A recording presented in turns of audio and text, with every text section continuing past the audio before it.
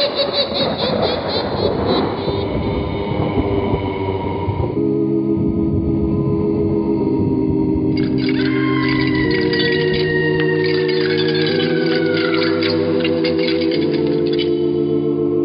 Mysterious Old Radio Listening Society podcast.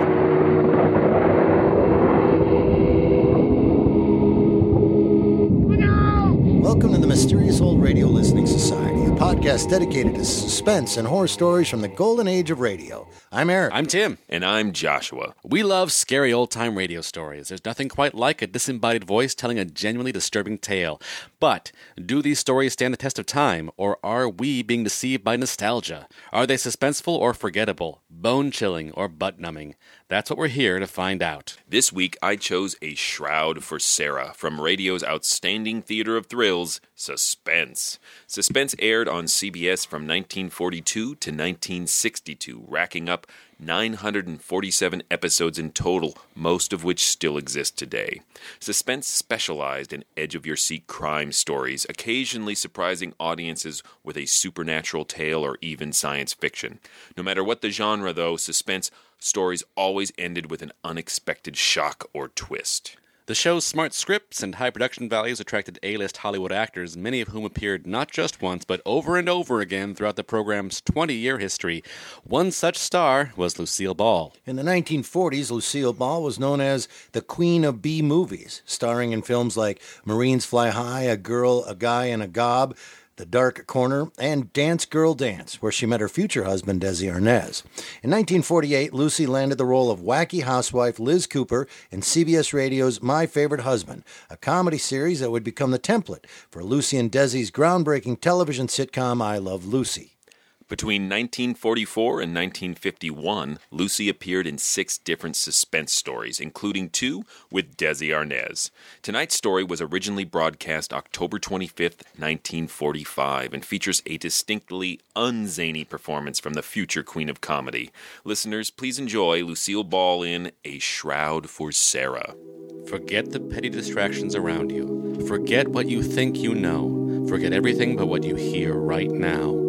It's late at night and a chill has set in. You're alone, and the only light you see is coming from an antique radio. Listen to the sounds coming from the speaker. Listen to the music, and listen to the voices. Now, the Roma Wine Company of Fresno, California presents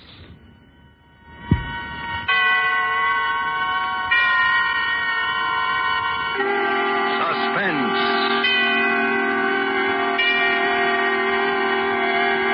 Tonight, Roma Wines bring you A Shroud for Sarah, starring Miss Lucille Ball, soon to be seen in Metro-Goldwyn-Mayer's Technicolor musical Ziegfeld Follies. Suspense, radio's outstanding theater of thrills, presented for your enjoyment by Roma Wines. That's R-O-M-A, Roma Wines. Those excellent California wines that can add so much pleasantness to the way you live, to your happiness in entertaining guests, to your enjoyment of everyday meals. Yes, right now a glassful would be very pleasant as Roma Wines bring you Miss Lucille Ball in a remarkable tale of suspense.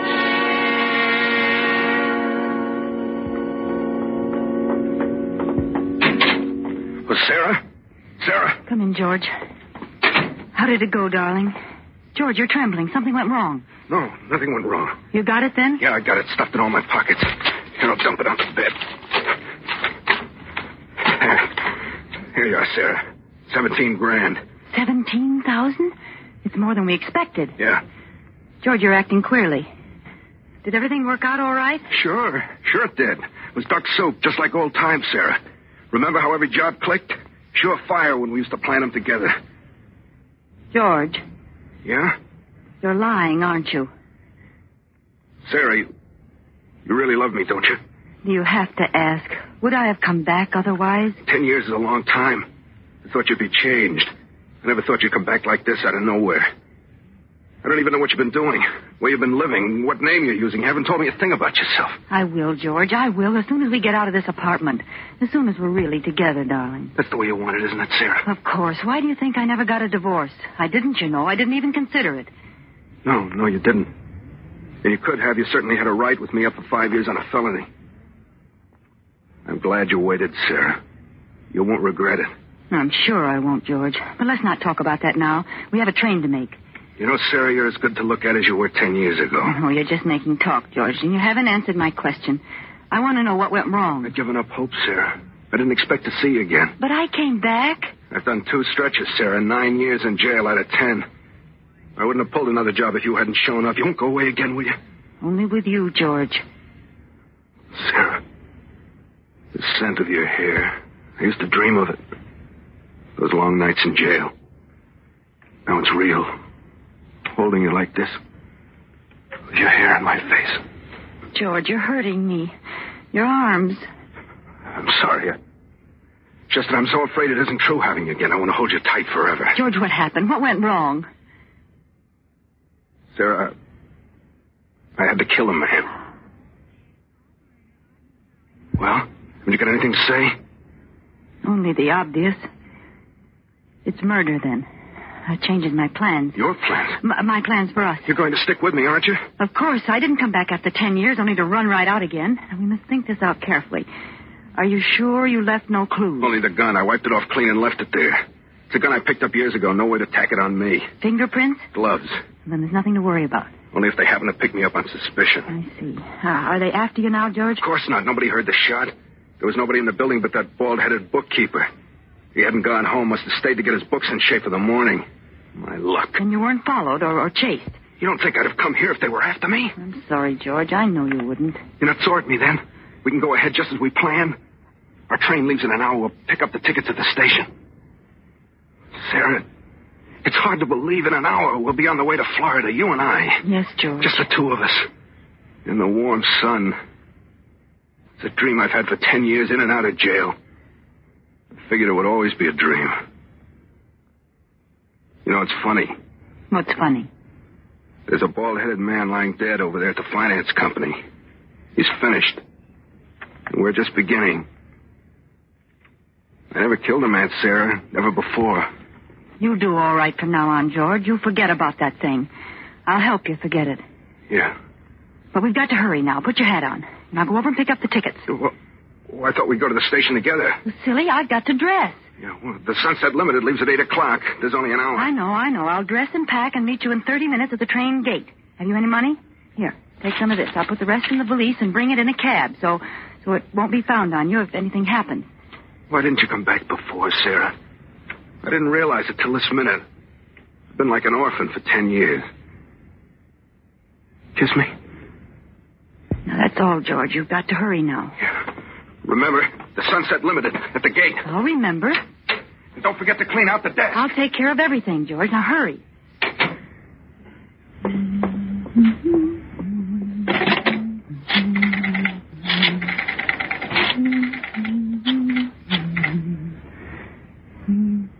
Hello?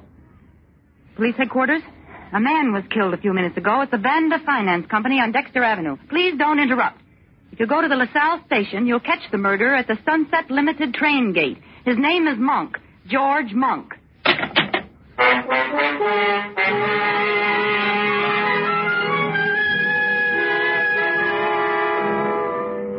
For suspense, Roma Wines are bringing you as star Miss Lucille Ball in A Shroud for Sarah by Emil C. Tepperman. Roma Wines' presentation tonight in radio's outstanding theater of thrills, Suspense.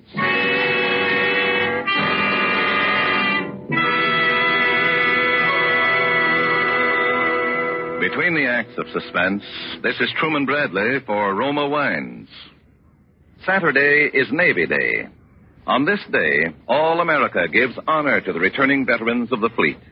To these men, all America lifts its voice to say, well done. This weekend, too, millions of Americans will be entertaining family and friends. To them, here's a hospitality word from famed hostess Elsa Maxwell. My guests compliment me when I make delicious Roma California sherry first call for dinner. It's the perfect appetizer before the meal, served cool. Yes, Miss Maxwell, Roma sherry is most delightful later in the evening, too, when friends drop in, especially when served with tasty snacks. For glorious gold and amber Roma sherry is a happy, mellow wine with natural fragrance and cream-rich, nut-like taste. So good because Roma Sherry, like all Roma wines, is born of luscious grapes, gathered at peak of flavor in California's choicest vineyards. Gently pressed, then unhurriedly, guided to delicious perfection by Roma's ancient winemaking skill. Bottled at Roma's own famed wineries. That's why all Roma wines are true wines, unvaryingly good always. Remember, because of uniformly fine quality at reasonable cost, more Americans enjoy Roma than any other wine. Insist on Roma, R-O-M-A, Roma wines. And now, Roma Wines bring back to our Hollywood soundstage Lucille Ball as Sarah Martell in A Shroud for Sarah, a play well calculated to keep you in suspense.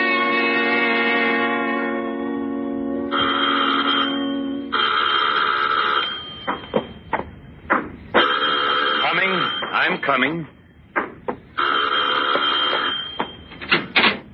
Oh, I knew it was you, Sarah. Only you would ring so insistently when you know I'm handicapped by this infernal crutch. Good evening, Peter. How's our next governor? Aren't you going to kiss me? I've been away 3 days. Is it necessary, my dear? Peter, are you going to let the neighbors see me standing out here with this valise? Kiss me, you idiot. You can stand it if I can. Very well. Satisfied, my dear? Now that we've performed for the neighbors, shall we go in? The city's underworld, it appears, has broken out again with a new wave of violence, robbery, and potential... I see you've moved the radio again. I moved it nearer the easy chair. This crutch makes it hard for me to get around. I hope you don't mind, my dear. I mean, it's being more convenient for me. Is that the news? I want to hear it. Police are seeking George Monk, an ex-convict who shot and killed the finance company bookkeeper and escaped with $17,000 in cash. What do you want to turn that up for? Bookkeeper had evidently Nothing been but a surprised, sordid but the murder. Oh, shut up. and shot without warning. But there's a mystery angle here which sets this case apart from the ordinary holdup. Police are seeking an unidentified woman who tipped them off a few minutes after the murder, naming George Monk, and telling them just where he could be picked up.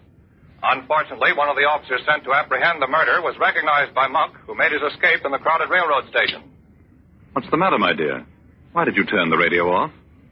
You look as if you'd seen a ghost. Leave me alone, Peter. Well, what sort of villainy were you up to in Chicago? Sarah, come back here. Where are you going? I'm going up to my room. I want to unpack. Good night, Peter. Burglary in Chicago. Mysterious woman who tipped off the police. Just a moment, Sarah. I said good night, Peter. $17,000. Sarah, I want to know what's in that valise. Why are you hanging on to it like that? Stay where you are, Peter. Don't come up these stairs. What's wrong? Are you afraid to let me see what's in that valise? No, I'm not afraid. Just don't come up any closer. Well, that same little pistol of yours. Would you shoot me with it again, my dear? If you come a step further. Drop the gun. You're not going to shoot me now, just before election. You want to be the governor's lady, don't you? Stand still, Peter. I'm sorry, Sarah. I've got to know what's in there. Take another step, I'll shoot. You're a fool, Sarah. Clever and ruthless, yes, but nevertheless a fool. Look at all the terrible things you've done to satisfy your ambition. Even murder now. And it's all been a waste of time. What do you mean? Did you know that the results of the popular poll were published today? Well? It gives Stephen Archer a 15% edge over me. And not only that, but the incumbent governor, the man we're both trying to beat, ran ahead of the two of us in the poll. You're not lying about that? Of course not, my dear. How did you expect to beat Stephen Archer and his money? We're broke. No, Peter, we're not broke. Oh? You mean you have $17,000 in that bag? I'm going to be the governor's wife, I tell you. There's nothing that could stop me. Nothing. I believe you, Sarah. Why, I believe you'd even murder Archer if you had to. Let me have that valise. You can't seem to understand, Peter. You're not going to open it. Then shoot me, my dear. You do it so well. It comes so natural to you. Maybe you can shoot me in the other leg this time. Oh, will you never stop throwing it up to me? That was an accident. A very fortunate accident, wasn't it, Sarah? Just when I was ready to accept a commission in the Army. You didn't want to be the wife of an Army captain. Your ambition ran higher than that. You wanted to be the governor's lady. Now, Sarah, I'm going to see what you have there. And you're not going to do anything about it. Get away from me, Peter! No, Sarah, you're going to give them to me.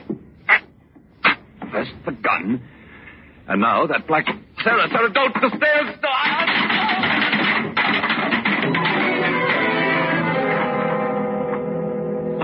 Sarah. Oh, Sarah.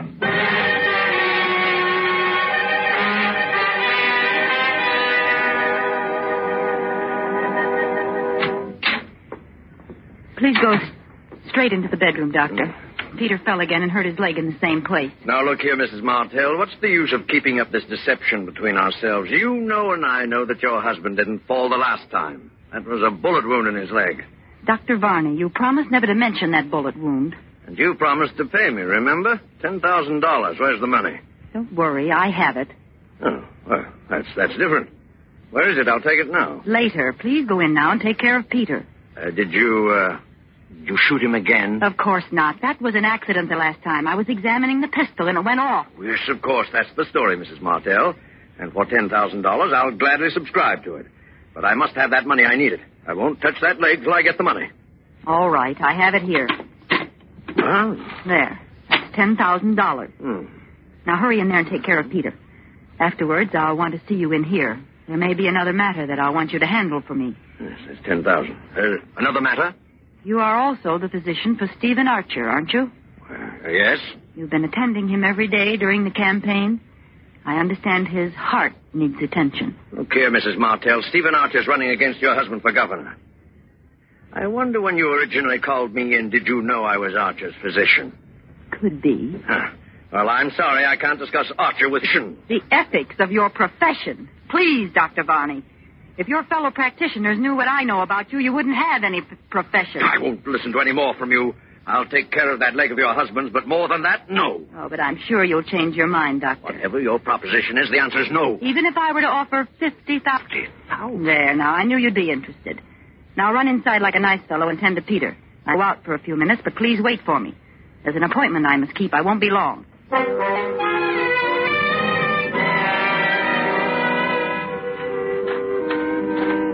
Martell? Park is rather a dark place to meet, isn't it? Thought it would be best this week. Great deal of money? Just what is your proposition? You're a wealthy man. Would $100,000 be too much to pay for the governorship? $100,000? I've spent several times that much on the campaign already. But I don't see how you could deliver the election. Listen to me closely, Mr. Archer. Yeah? I learned that in yesterday's poll figures, you ran 15% ahead of my husband. That's quite true. But neither you or Peter will win. You're both taking strength from each other, and the governor will be reelected. So your solution is for Peter Martell to withdraw at the price of $100,000. Exactly. If one of you withdraws, the other will surely win. That's absolutely true. But I happen to know that Peter Martell would never make such a deal. No, he wouldn't, the fool. But for $100,000, I will put him out of the race. You? Would you believe it if I told you I hated that man's very shadow? I have heard rumors here and there. I want to leave him. I want to be rid of him forever. Well, where could I go without money? What could I do? He's so disgustingly honest that we're always broke. He couldn't even pay me enough alimony. I've got to think for myself. I begin to see... Now, suppose that tomorrow, 2 days before the election, I were to file suit for divorce. I could leave for Reno tonight. It would be in every newspaper tomorrow. It would certainly eliminate your husband. You'd pick up all the votes Peter would lose. Enough to swing the election. And your price is $100,000. You agree? I'd be a fool not to. Of course I agree. The moment you file your divorce papers in Reno, I'll have $100,000 credited to your account wherever you specify. No, I must have it in advance. No, my dear Mrs. Martell. In advance. It's out of the question. How do I know you'll go through with it after I pay you? And how do I know you'll pay me after I go through with it? Don't you trust me? Do I have to answer that? It looks like a deadlock. I'll tell you what I'll do. I'll take half now and the other half in Reno after I've filed the papers. $50,000 tonight, eh? It must be tonight. I'll leave in the midnight plane. Surely you have the cash available in a campaign like this. Yes, of course I have the cash. That seems to be the only solution. It's a deal, Mrs. Martell. You'll get the money now? At once. Wait here. My home is just across the park. I'll be back in 5 minutes. But just as a precaution, I'm going to note down the serial numbers of the bills I give you. If you aren't in Reno tomorrow morning, I shall report the money stolen. Don't worry, Mr. Archer. I promise you. After tonight, there won't be anything to worry about.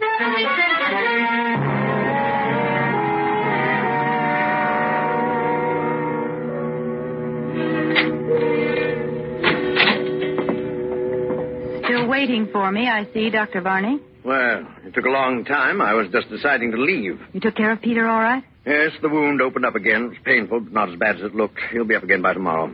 Thank you, Doctor. Oh, you said you wanted to talk to me. Yes, I have a little proposition for you. You mentioned $50,000. Yes. Yes, I have the money in my handbag. Here. One. Take it. Now count it. Yes. What do you want me to do? Doctor, have you ever murdered anyone? What? I said, have you ever murdered anyone? Why, you're joking. You'd hardly call murder a joke. What are you suggesting? You are Stephen Archer's physician. You stop at his home every night and check his heart. And you give him a sedative. No. I'm going out of this house, Mrs. Martell, and I'm never coming back. Before you go, Doctor, I'll take that money back. $50,000, Doctor. It's a lot of money. Yes, I know just how deep you are in the red. $50,000 will put you on your feet again. Well, And you'll have the friendship of the wife of the next governor. You want me to give Archer an overdose of sedative, huh? I knew you'd be reasonable, Barney.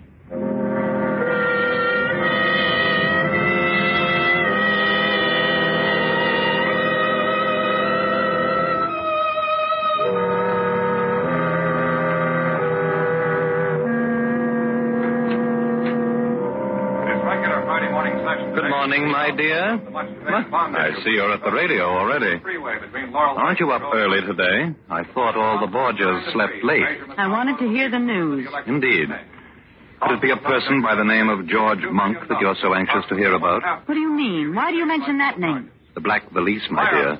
Remember, I'm still anxious to know if it contains $17,000. 3 guests and 1 fireman were injured, and damages are assessed. Have you taken the newspaper in yet? $5,000. No? I'll get it.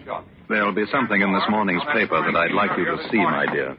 Stephen Archer, candidate in the 3-cornered race for governor, was found dead in his bed, apparently from an overdose of sedative.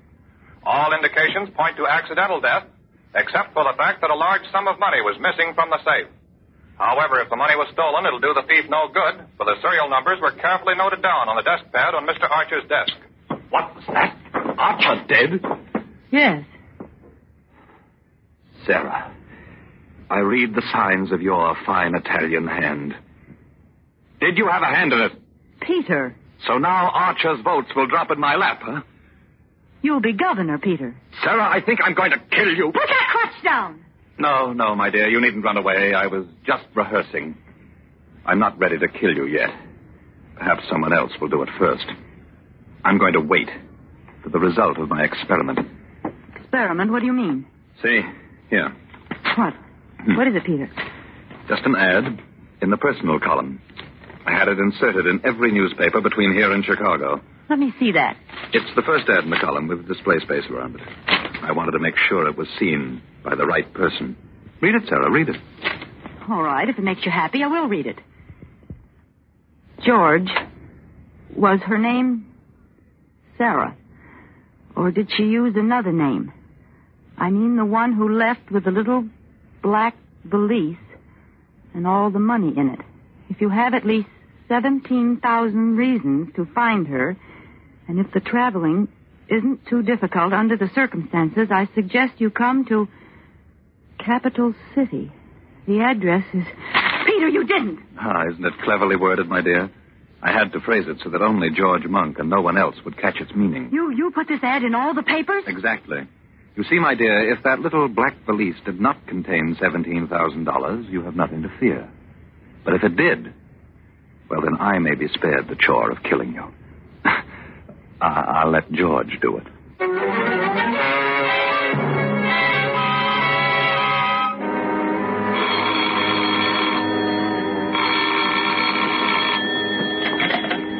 Hello? Mrs. Martell? Who is this? Dr. Varney. Oh. What do you think it was? I thought... Never mind. What do you want, Barney? Don't you know? Think you're pretty clever, don't you?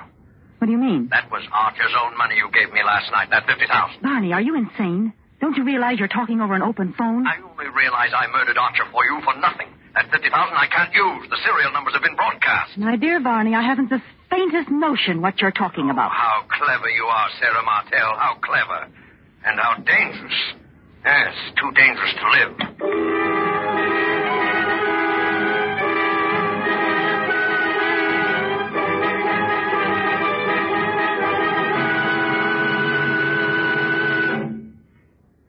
The medical examiner's all through with the body, Inspector. All right, O'Connor, all right. Then I guess we're finished, too. Tell Mike to be careful with the body. And put down in your report, dead on arrival, murdered by person or persons unknown.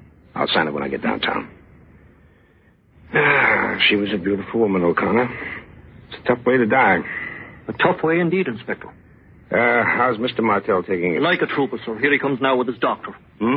All right, O'Connor. I'll see you downtown. Yes, sir. Goodbye, Inspector. Are you pretty near through, Inspector? Yes, Mr. Martell. The boys are taking the body away now.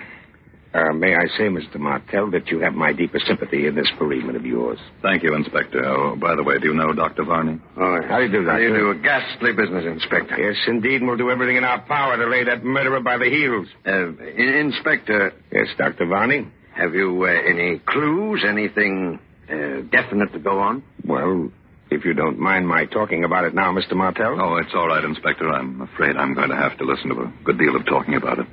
Might as well get used to it. A very wise and courageous way to look at it, Mr. Martell. Well, as I was saying, I believe it was a maniac. That's my firm conviction. A maniac? Right. Who but a maniac would have stayed in there to torment that poor dead body? Can you imagine a sane man first choking her to death with his hands, then stabbing her with some keen instrument, then bashing her head in with a blunt instrument?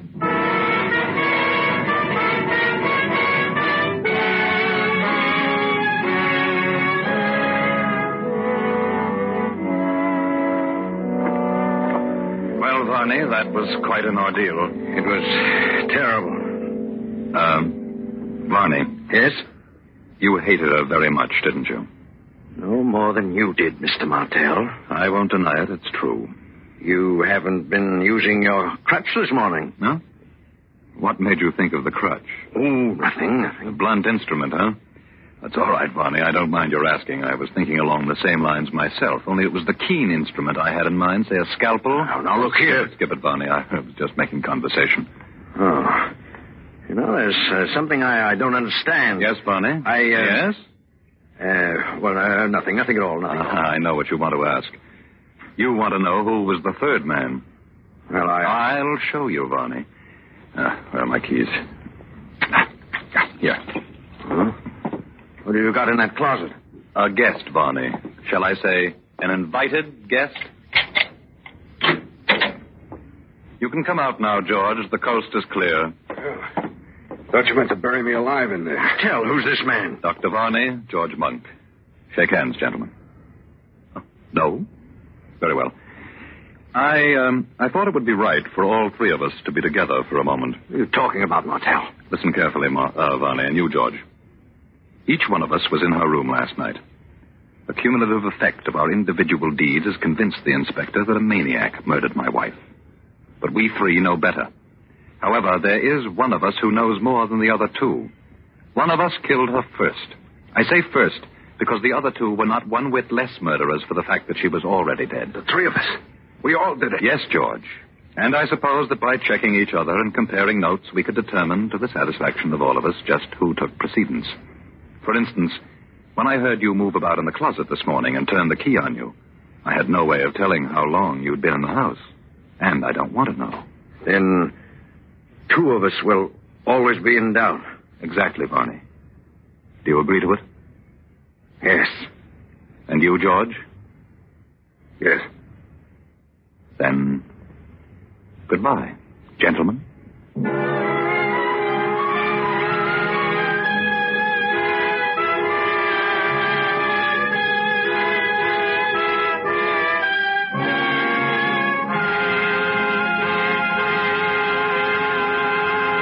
Roma Wines have brought you Lucille Ball, a star of A Shroud for Sarah. Tonight's study in suspense. This is Truman Bradley for Roma Wines, the sponsor of Suspense.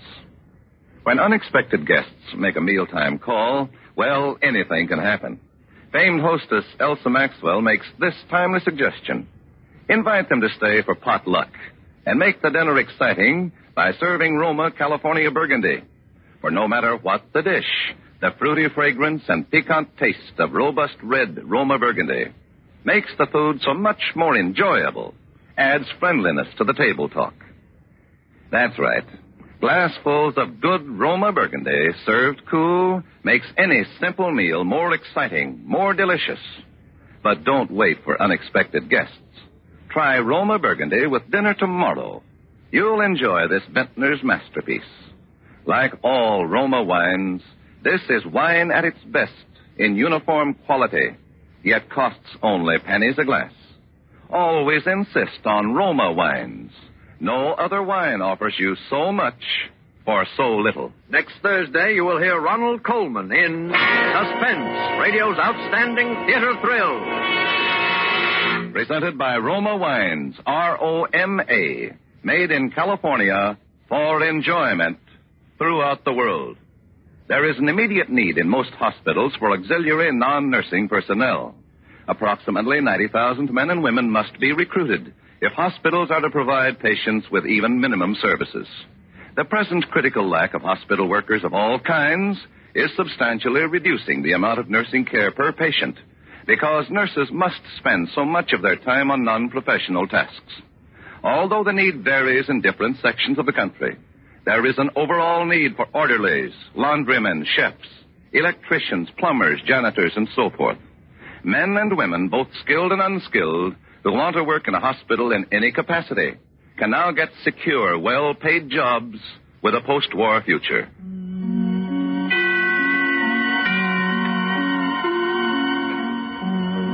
This is CBS, the Columbia Broadcasting System.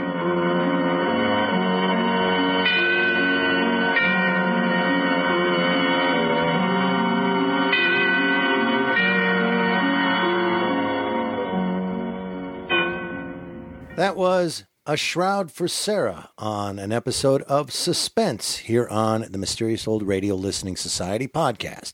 Once again, I'm Eric. I'm Tim. I'm Joshua. All right. Well, that was really fun for a lot of reasons. Just so, I know we've said this before, but just in case you might be a new listener, we send these to each other. We don't comment to each other before we record. Joshua sent this to me and said, this is the one I'm doing. I listened to it. So right now, is the first time Joshua's going to hear anything about my opinion of this. And we don't tell anybody anything about what we're sending them. So I just sat down and started listening to this. And when the announcer said, starring Lucille Ball, I was like, yeah, sweet. This is going to be super fun. And I thought as it went along that I kind of wish I wasn't told ever it was Lucille Ball, because I kept hearing Lucille Ball. Do you know what I mean? Like, I don't think I would have recognized her voice had I not been told it was Lucille Ball. So consequently, there are moments where I expect that wacky Lucille Ball to come out in the middle of some scary moment, like, oh, Ricky, you know. But she's kind of dark Lucy, as in she's still a conniving wife in it, so it's kind of funny. It's great. She's just, if Lucy murdered everybody in sight. But it was fantastic. And if we didn't know Lucille Ball as how we know her, we would say that was a really great performance. But these were the roles she was known for. I mean, maybe not this harsh, but she was known as this harder female character in a lot of her B movies. Yeah. She would either play that or often the sort of down and out wannabe starlet character, too, in a lot of these B movies. Did she start Ziegfeld Follies? She was in, she was in a film version of it. That's what I mean. Yeah. Her first film was a Ziegfeld Follies, and it's just for a few seconds, I thought. Yeah. She's also in a Marx Brothers film, Room Service. That's right. Yeah. Well, I found this to be a really great mystery. I enjoyed the performances a lot. I love the ending a lot. So, Joshua, I know it's suspense, so it's awesome, but why'd you pick this? You already talked a little about Lucille Ball, and I had this episode in a set when I was young, and it was a suspense set that really emphasized a lot of celebrities that were still known, or I guess when I had this box set, Lucille Ball was still alive. And so suspense, traditionally, even when stars at the time were known as comedians, would cast them as killers and murderers. At this point in 1945, Lucille Ball wasn't known as a comedian yet, but they also did episodes with Jack Benny. Danny Kaye, is that correct? Yep, Danny Kaye. George Carlin. really great one with Ozzy and Harriet, a really depressing really? suspense with them. Yeah, so that was Really? kind of their shtick with comedians. But at the time I listened to this as a kid, I just knew Lucille Ball from I Love Lucy. So that enough as a hook for me. But then this particularly has so many twists, and it is such a nice reversal of the usual gender roles, pretty much starting in that opening scene with George the ex-con.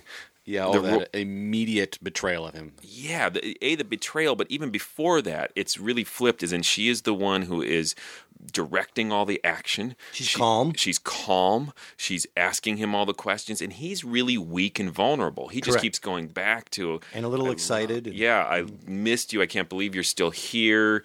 He's so vulnerable to the point that it's a little uncomfortable when he's like, I'm smelling your hair, and he's like, I can't believe you're still with me and still here. And so I found that super engaging, and then she betrays him, and then we go immediately to this twist where we find out What she's been up to, Yeah. She's married to this guy who's running for governor, and she shot him in the leg under mysterious circumstances. And you're like 5 minutes in going, what is going on? I like the a little parenthetical. Without going into too much explanation, which you're probably going to want, my grandparents, also a married couple, where one shot the other. Okay. Did not end the marriage. by accident? No. Oh. They're from Oklahoma. Oh, right. That's just how you settle things. Yeah. I want to learn a lot more about this, Tim. But let's go back to the episode.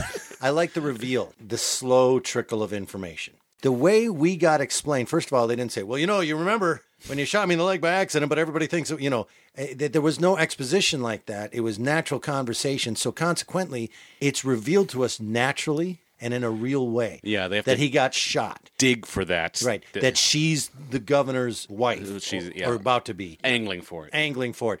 That they're not getting along. All of the things that are revealed to us are through very natural dialogue. And small details. And 'cause small we details. learn that he's upset about his leg when he's moved the radio. It's a very domestic thing, like, oh, I see you moved the radio. And he's like, yeah, because I have this crutch because you shot me. But he doesn't even say it He doesn't then. say it that It's explicitly. not till but- she's on the stairs with a gun pointed at her, and then we find out that he you're was gonna shoot shot me in the again? leg. Yeah. Yeah. Oh, he says, then shoot me, dear. You do it so well. I just love the dry great- sarcasm of Peter. And it's a great reveal to us, like, oh, that's what's wrong with him. I'm gonna perhaps surprise you with I have a little bit of push-pull with this episode. In that I acknowledge like how incredibly well every aspect of this is put together technically. Of the script is so perfect. The performances are so good. And they all come together, and as I was trying to chew on, like, what is this reaction I'm having?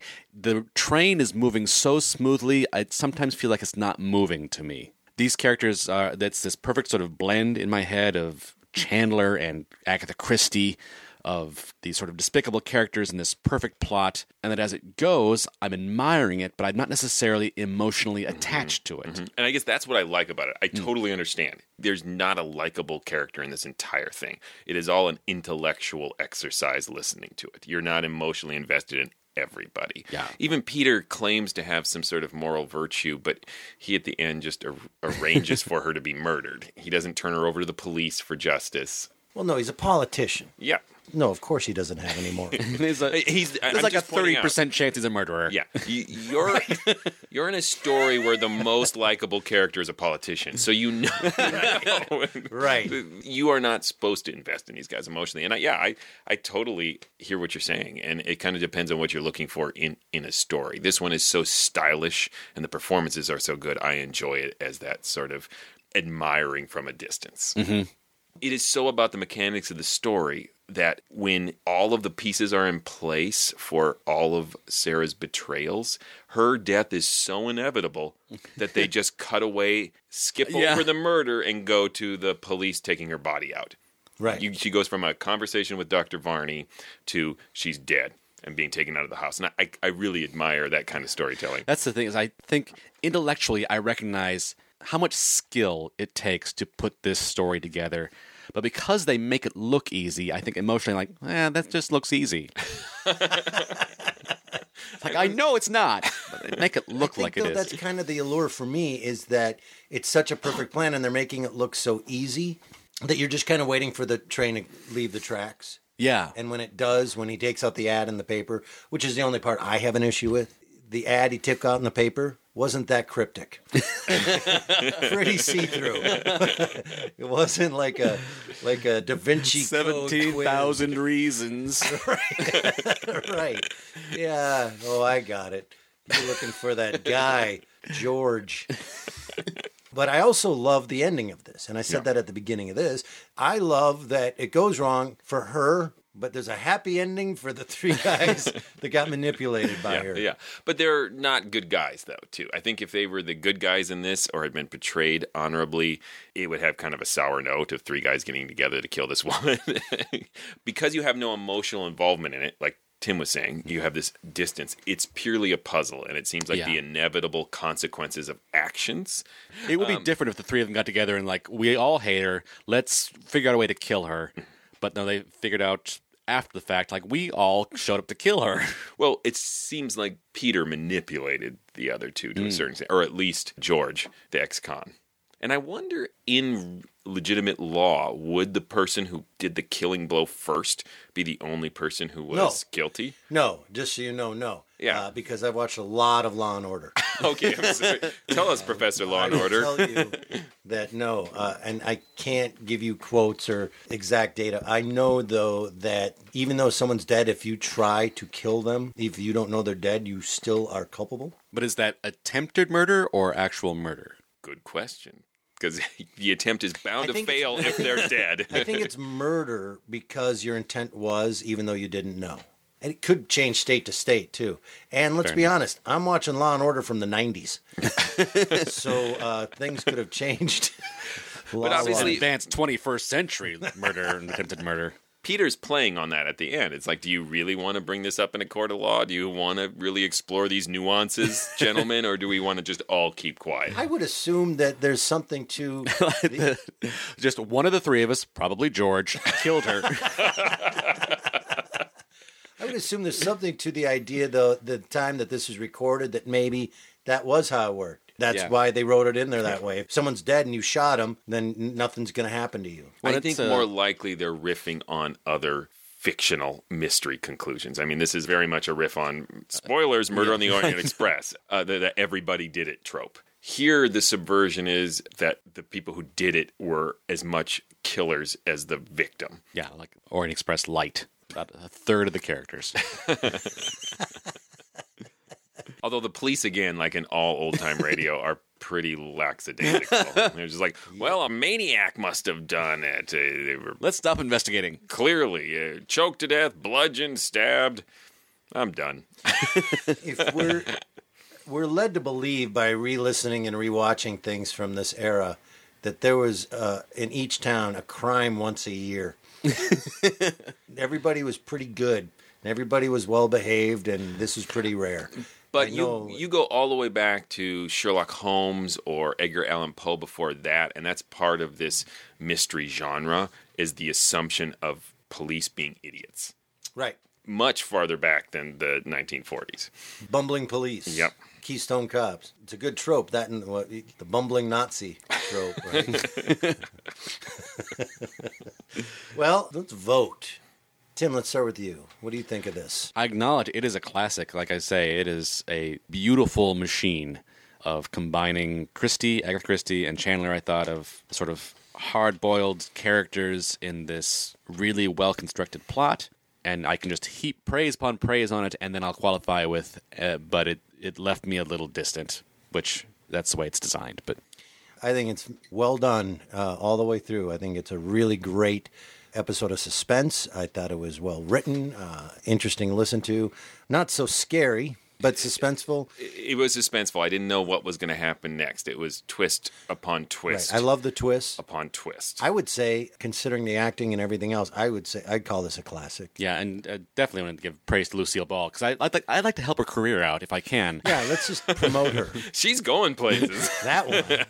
But just to say, like, that performance is chilling. Like, she's a scary lady. I definitely think it stands the test of time, for sure. It's hard because I feel like I'm looking at it in the category of suspense stories, and because suspense has such a high bar. what's great about this is a fantastic old-time radio show, but Suspense is so good that I don't know that it quite hits for Suspense. Right. An all-time classic, but it stands the test of time. It's really good. Good one. Bears re-listening to.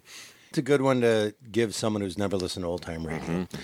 All right. Well, there you have it. This is the Mysterious Old Radio Listening Society podcast. And if you want to learn more, Tim, what can they do? They can go to ghoulishdelights.com. There you'll find old episodes of this podcast. We have many, and there's lots of different sorts of stories to hear. You'll also find out about the live shows we do. We perform live versions of classic old radio stories out in the world, and we have information about that at ghoulishdelights.com. You can also go to iTunes and write a little review of our podcast. If you're enjoying it, please let the rest of the internet know that fact. It really helps us. It helps us get new listeners. So thank you for everybody who's already written a review. Do I have the next one? Yes. All right, good. Well, next week we are going to do a request from one of our listeners.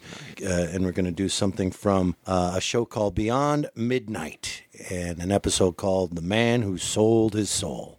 Until next time. Look out!